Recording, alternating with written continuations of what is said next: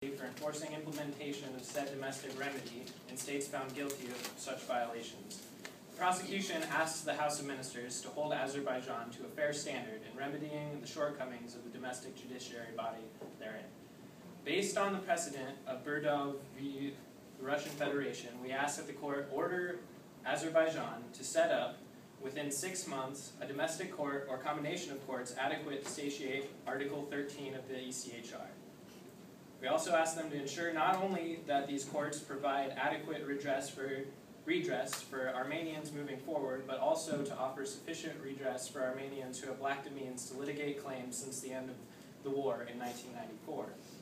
To also, after 1 year, submit to a House of Ministers review of Azerbaijan's complicity in creating an adequate domestic remedy, with most severe penalties for noncompliance. In regards to the explicit violations of Mr. Sargsyan's rights, the prosecution asks the House of Ministers to award compensation in the spirit of past judgments of this nature.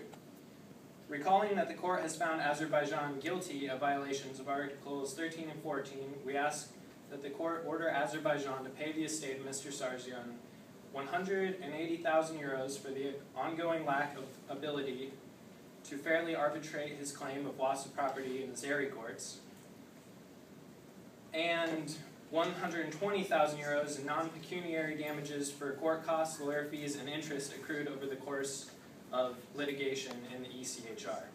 We hope that these requests are in accordance with the spirit of the ECHR and are necessary to ensure justice is served.